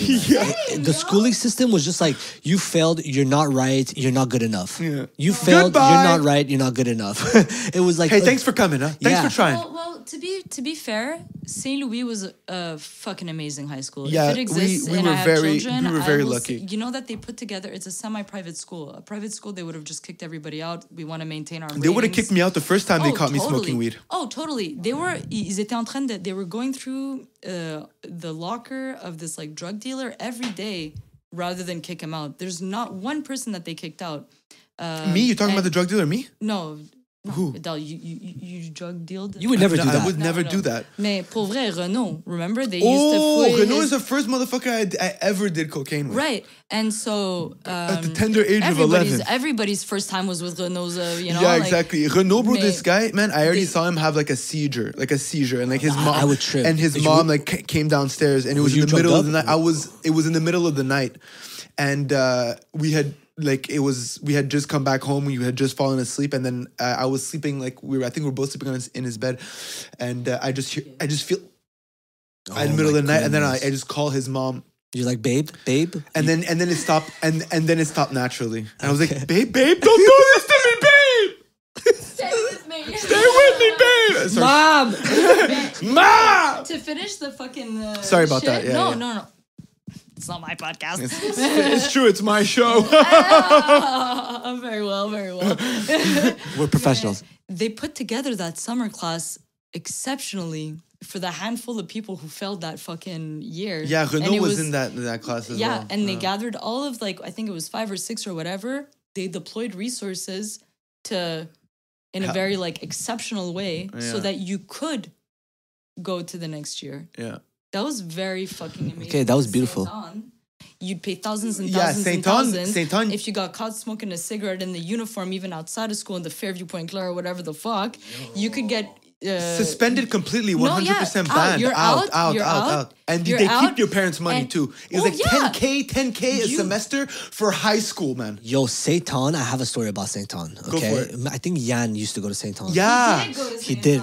Okay, this is what happened. Saint-Anne, he had trouble at his high school. I think somebody tried to fuck his girl or something, or somebody did fuck his girl. Personal problems. Yeah, he had personal problems, beef. and he just happened to know me, Jimmy, and somebody else. And it was during the era of time where gangsterism was still very relevant. And if you had 3 black or brown friends, well, they were gonna come and just because they're brown, Latino, or whatever, you would be afraid of them. Yeah. Okay, so he calls up me, Jimmy, and I forgot who the third person was. It was me. It was me. I want to say Curtis, but I'm not sure. I don't think it was Curtis. Oh, Curtis. Curtis was a strong motherfucker back then, bro.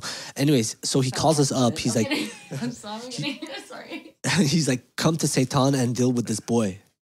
and bitch we ass were boy. we were wearing, you know, the Dickies, the Yeah, the whole oversized thing that we used to buy at Lassale. Yo, The bro. fucking prison fucking outfits. Yeah, man. Yeah, straight up we used to.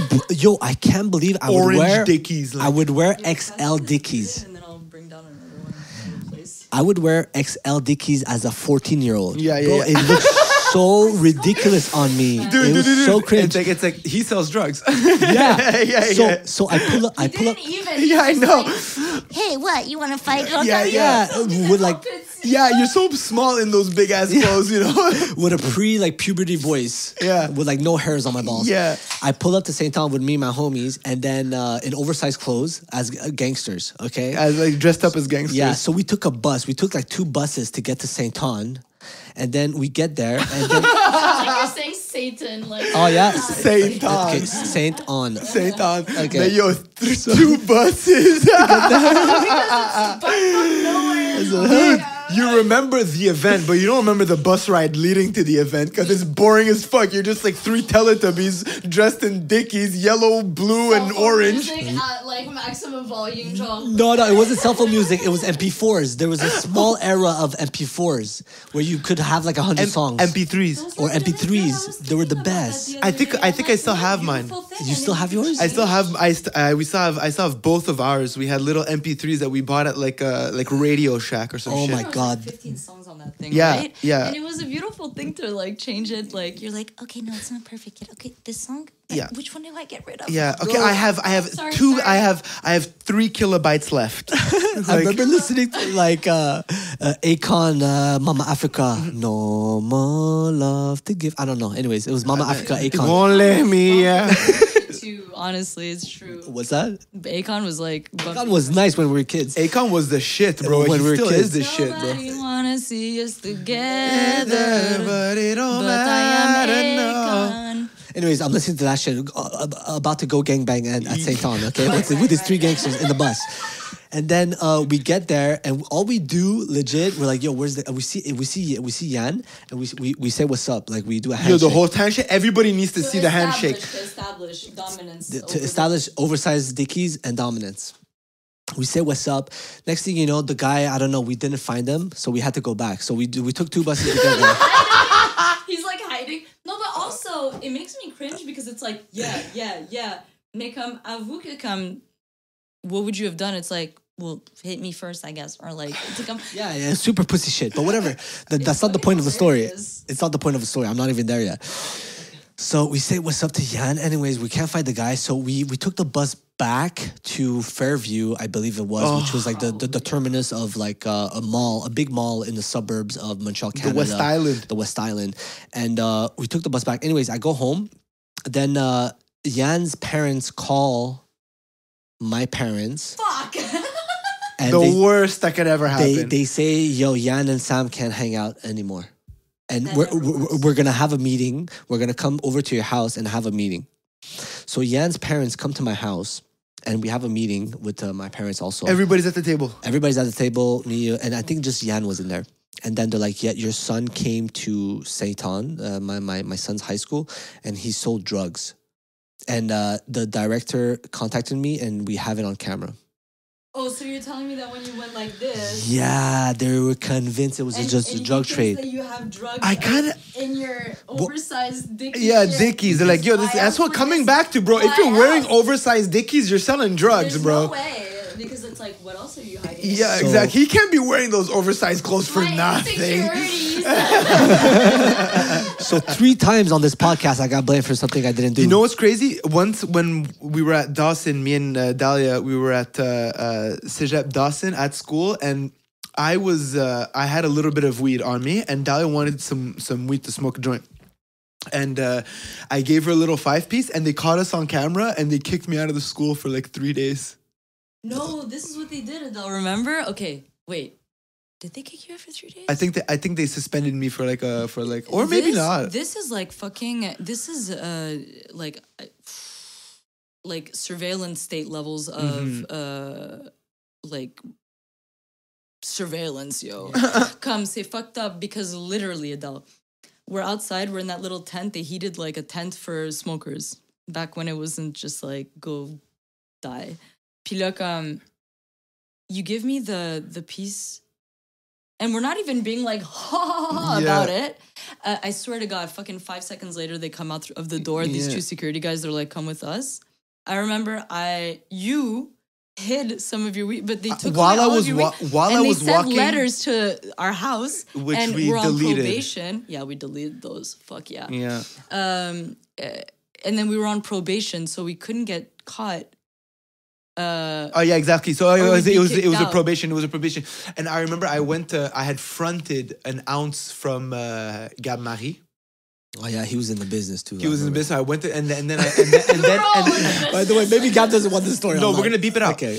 But we're just gonna beep out his name. But I had maybe like a 14s or a 7 gram on me, and then when they catch us outside, they tell us to follow them, and there's 2 security guards walking in front of us, me and Dahlia.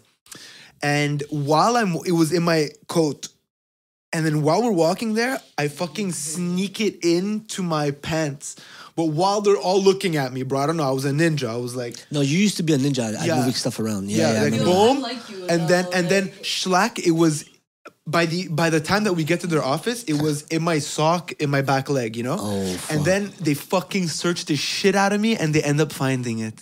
But I was you were super close though. so close. Oh, and then I went back to Dorval to go see Gab Marie. I'm like, you remember that ounce that you fronted me? I just got half of it canceled, deleted. Dawson, that was post like the school shooting and stuff. So there's surveillance. Like, yeah, it was it's true. It was unlike any other cégep. Yeah, they were ultra fucking surveillance state. Yeah, you gotta invest after there's a shooting that happens. Yeah, that's fucking nuts. You have no choice. Did I tell you guys the story about when I went to a Lassale party and I got my... Yo, I kind of remember vaguely when they almost threw you off the second floor. Oh, there's something like that, yeah. They almost threw... They were dangling you off the balcony or some shit. The Lassale parties, it never ends well. Yeah. Okay? Yo, did I talk about this on the podcast? I don't think you did, no. When did I talk about this? I'm like, I don't think so. I don't know. But I mean, she produces all the podcasts, all the episodes. Yeah, so executive producer. Yeah. So there's a story about me in high school. Again, wearing oversized clothing was the trend back then. So this is Sam. This is the Oversized series that we have of oversized. Sam. Oversized Dickie Sam. Yeah. Oversized Dickie boy goes to Lassale party. Now Lassale, I didn't realize how rough it was. Sounds so gay. Dickie boy. Dickie boy pulls up. And he's convinced he's a gangster, and I had a cap. It was times where baseball caps were popping too. And yo, this is in Lassale, so this is like an area where you can't be fucking around too much. It's somewhat of a rough neighborhood. Texas was fucking not chill. We call it Texas. Yo, it's funny you say Texas because back in the day, parce que nous on allait à high school à Lassale for 3 of our years of high school, and like il y avait Cavalier de Lassale and shit. It was not a. It's changed a lot. They were gangsters. There's a Texas Lassale. Texas Lassale was a crew in that area, in that neighborhood, and they were convinced they were gangsters.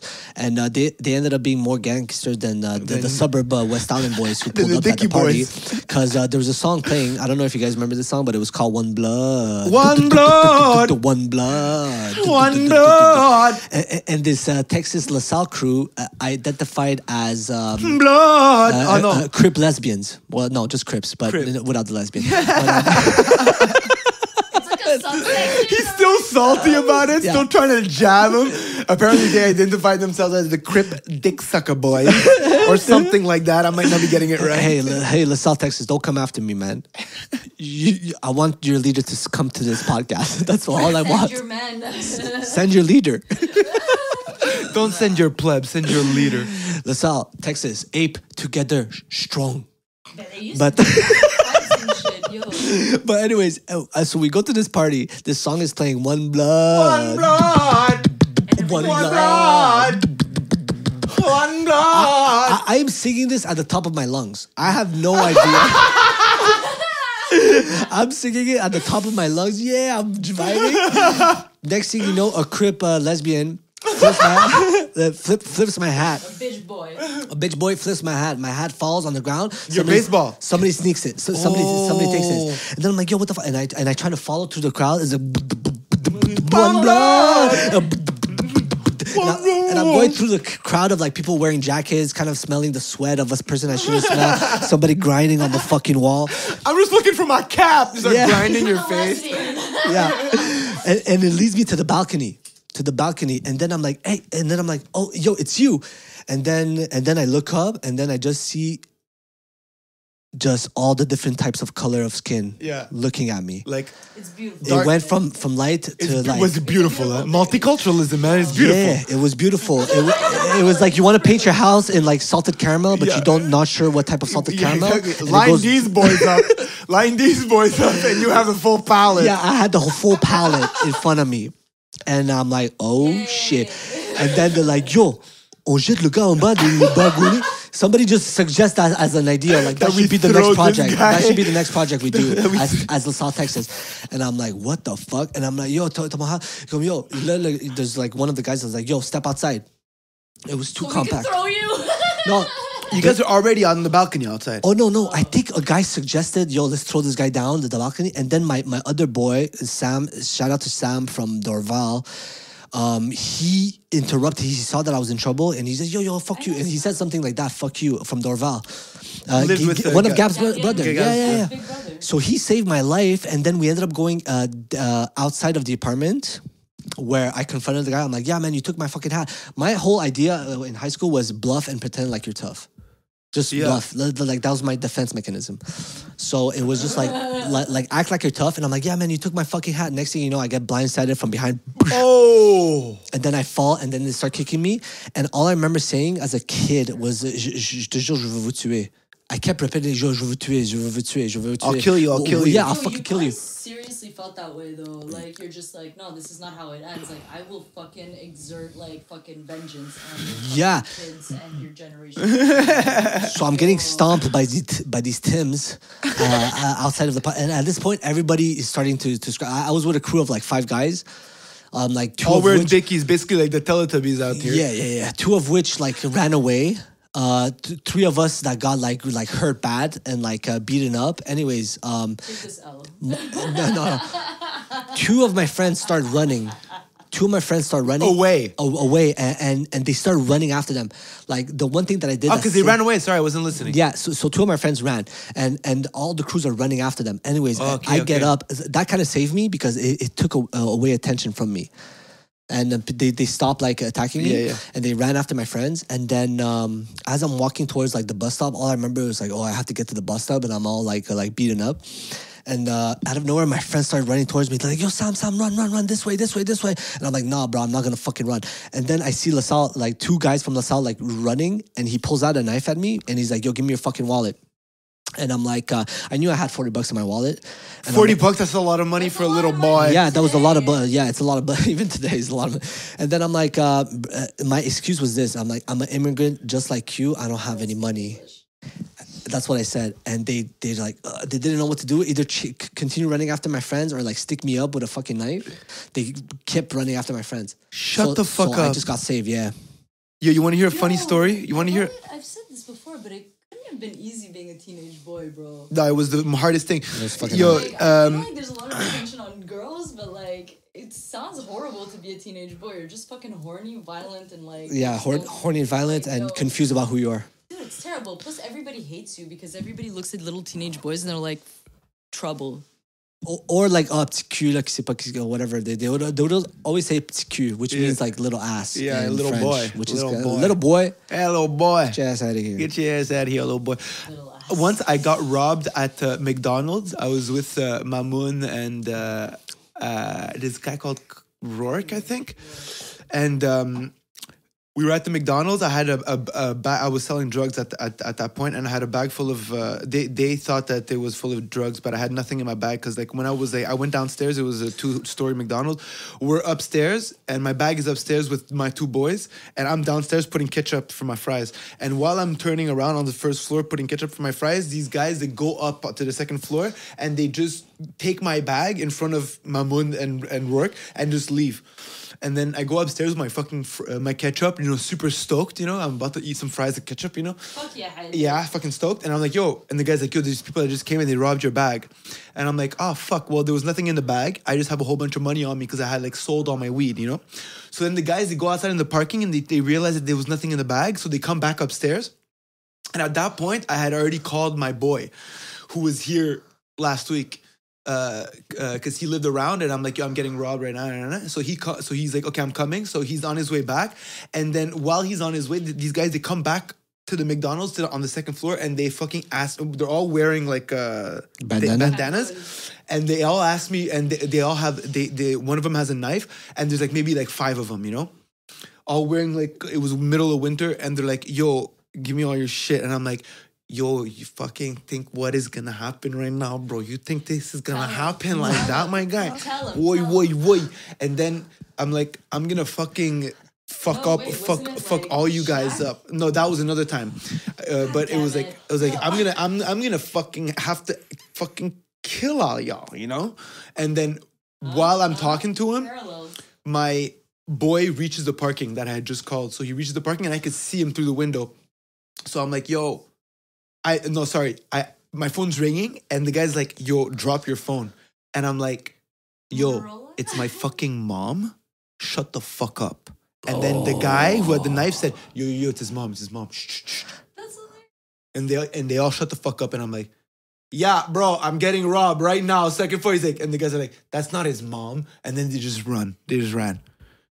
Because they saw a couple of cars pull up in the parking. Yo, it was the best story, bro. Like, yo, shut the fuck up. I think I said my dad, actually. Because my daddy had the little back end, the back end of like the slappings. Shut the fuck up, it's my dad. And he's like, yo. That is the best. It's like being a hostage and they're like, yo, and you're like, as the hostage, you're like, if I don't get in touch with my parents. Okay, take over the mic, Dahlia. I gotta pee. Sorry. Oh, yeah. Oh, I have to pee. Sammy have to pee. Haha. It was a sabotage. She has taken over. Hostile takeover. Bringing the funk back. That video. I'm doing horrible. That video of okay, fucking... guys. The video of fucking... of fuck Jay-Z. I can't believe it. It's so good. I didn't even know there was 2 McDonald's stories. I knew the story. Yo, fuck you, my dog. It was like, yo, I remember. Yo, I'm like, I hear police and I'm like, is that Adele being arrested? Yeah, it must have been stressful. Yeah, I like boo, like for real. Mais non, moi ce que je voulais dire c'est que the second story of McDonald's, it was something to do with mace. Yeah, we and you like throwing the food into the people who were trying to like rob you or something. It was we went to the SAQ, which is where we buy alcohol in Quebec, and there was a McDonald's right beside it. So we went to buy a 40 ouncer of rum, and then we went to McDonald's to buy Coke and to put it in the cups. So we were there just chilling, and then we were in a banquette, in a booth, and then there's like 5-6 guys that just like show up in front of the booth, so we can't really get out. And I was again with Rourke, and he had mace, and the guys is like, yo, what are you drinking? And he spits in my cup, and then as soon as he spits in my cup, I just fling it at his face, and then they all start like punching the shit out of me. I remember I had a little black eye. Oh, a little black eye. Yeah, a little black eye. But yeah, I was looking at this scar, this one here, that I don't know if you remember how that happened. How did it happen? No, it's cool. We were at a bar, and I had my dog, and we were with my old dog at a bar on the terrace, like outside, and people started throwing rocks at my dog. This happened like a couple of years ago. Oh my god, fucking rage though. Yeah. Are you serious? Not my fucking dog? Like, they started throwing rocks at the dog, and Dahlia was like not having it, so she goes over the fence, a little wooden fence. She goes over the fence and starts talking shit to like these 4 or 5 Arab guys who were throwing rocks at Mason, which is my old dog. And then I'm like, oh, okay, here we go. And then the guys are like, yo, it's not because you're a girl that I won't knock you out or some shit like that. So I'm like, okay, no, that's too much. So I jump. They're right. They're right. So then I jump and I get blindsided with the guy who was wearing a fucking brass knuckle or just a ring. But he knocked me out, bro, and there's still a scar here. Oh my God, I see it. It's pretty big, yeah. And then I Holy went to the shit. hospital that night because it was like it was bleeding like crazy, and I was too drunk, and I decided not to wait because I was waiting for too long. So I just went to the pharmacy and I bought like these little bandages that snap, you know? They're like little. That was smart. And then I just polysporin all overnight, and I mean it could have healed better, obviously, but I feel it adds attitude, you know. Yeah, it does. It feels adds a little bit of. It shows the depth of your history on the Yeah. I streets. didn't fear you before the scar, personally. The scar definitely brings a bit of more fear into people's souls. Yeah, for sure, Right. for sure. Right. I need to take a pee as well. Should we take a break? How much have we going? 1:43. We've been going on for a while. Huh? Yeah, it's almost 2 hours. Maybe we should. I don't know. Start wrapping it up. There's a bunch of bullshit with me. No, but it's good stuff. No, it's good stuff. I think it was like the best. Is there topics you want to go over, or you want people to come back? We wrap it up ish. We do the last 15. So we've been doing 145. Yeah, we could do another 15 or 30 max, and then we'll call it a day. Yeah, we needed we needed an extra element to the podcast. Make sure to edit my face. I don't even know if you're in the frame. I think she is. Yeah. Oh, really? You were like kind of like Chill if I was in okay. No, we're probably gonna clip like some good parts, and the whole thing is only gonna be seen by like 3. Yeah, don't worry all about it. good. I'm over dramatic, but I like emphasize that. Okay. That's our director, ladies and gentlemen.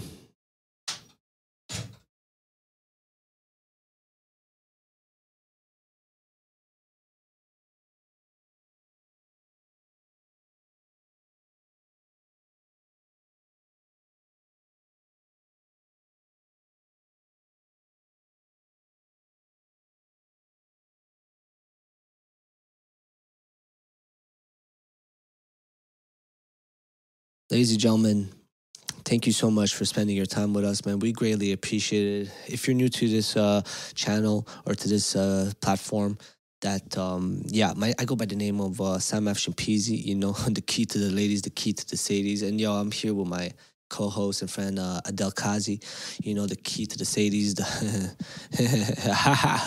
Okay, yeah, we're definitely not gonna cut that out. We're gonna have to cut that out because I don't know what I say when I get nervous. I start to say, I think Adel make quick pee cause he's so excited to speak with me.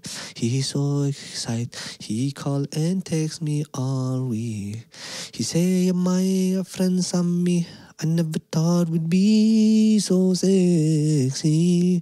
And when you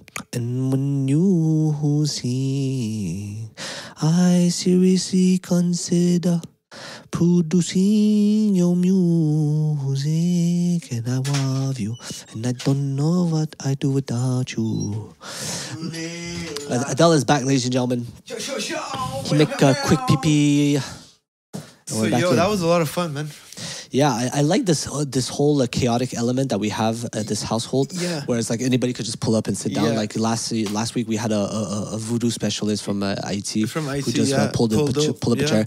Just completely not has no sense of like, oh shit, I'm intruding a podcast. Like, like just pulls up his chair, just like starts like mumbling next to us. He's just like, and we're like, yo, bro, we're in the middle of a podcast. We're recording this shit. There's microphones. Yeah, I know, lights, but you know what's like, crazy? You know what's crazy is like the fact that they don't wear headphones. It makes them feel like we're just having a conversation. But when you're wearing the headphones, you know not to cut people off because like you just did right now when I'm talking. Forgive me. Don't. But yeah, that was a lot of fun, man. I think we're probably good to wrap it up. Let's just watch this again. $500,000. $500,000. Fuck Jay-Z. Yeah, man.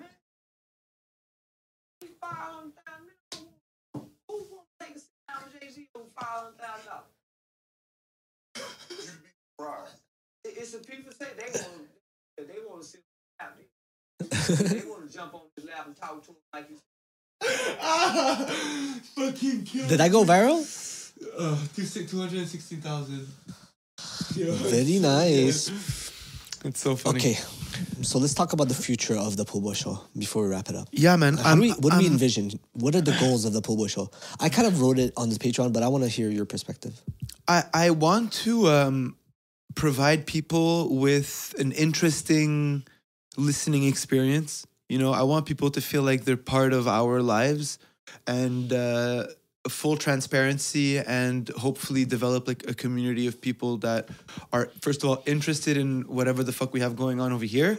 And also, I just want to feel like I'm actually doing work, you know? I feel like I want to actually do work, help people have a cool experience when they listen to this podcast, maybe not feel like they're alone experiencing these certain things, feelings, yeah, certain ideas. Yeah, because especially like our experience as like growing up as immigrants and everything, I think it resonates with a lot of people, and I think it's a voice that should be heard and shared with many different people. You know, I want this to, I want, and shout out again to our 2 patrons, because like it really, honestly, it may not feel like much, but I think this is what I'm gonna remember the most.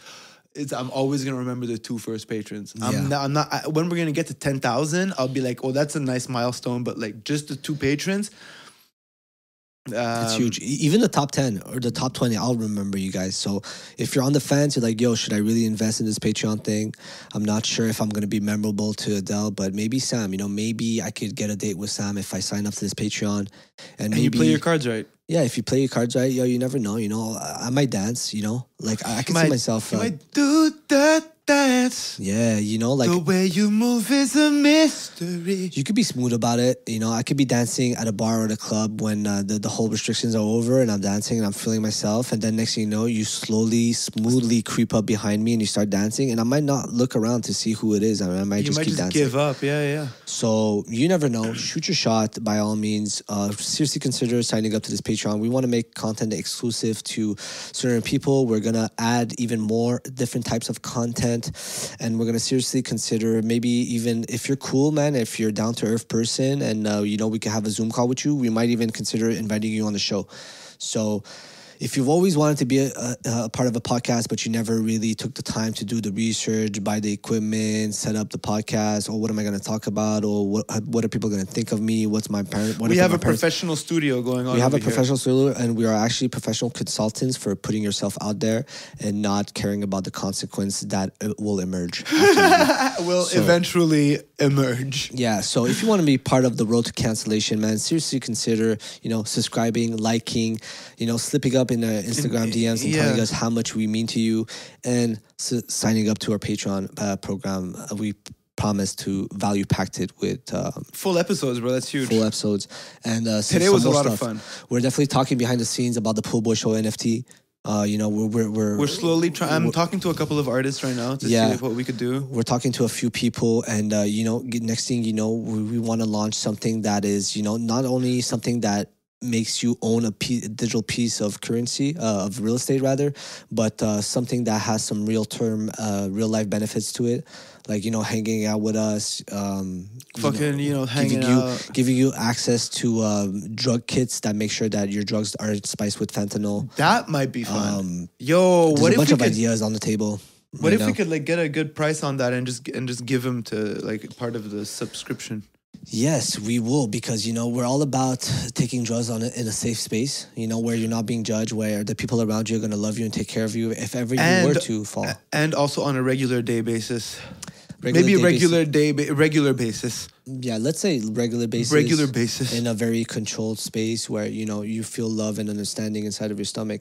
Because that's what we want people to feel. That's what it's all about, really. So we want to make sure you're not judged for who you are, what decisions you make. You know, you're accepted and, you know, and understood. Again, this episode has been brought to you by this wonderful coffee. And these wonderful people. Guys, if you have any suggestions on future topics or things that we should cover or do differently, please feel free to comment in the comment section below on the YouTube. We read every single comment and we refresh the page every time we have one new view on our channel. Facts. So, yeah, make sure to comment, share this with a buddy or a friend. And yeah, love you guys. Yeah, God bless. Thanks God bless, for keeping it real. Okay, peace.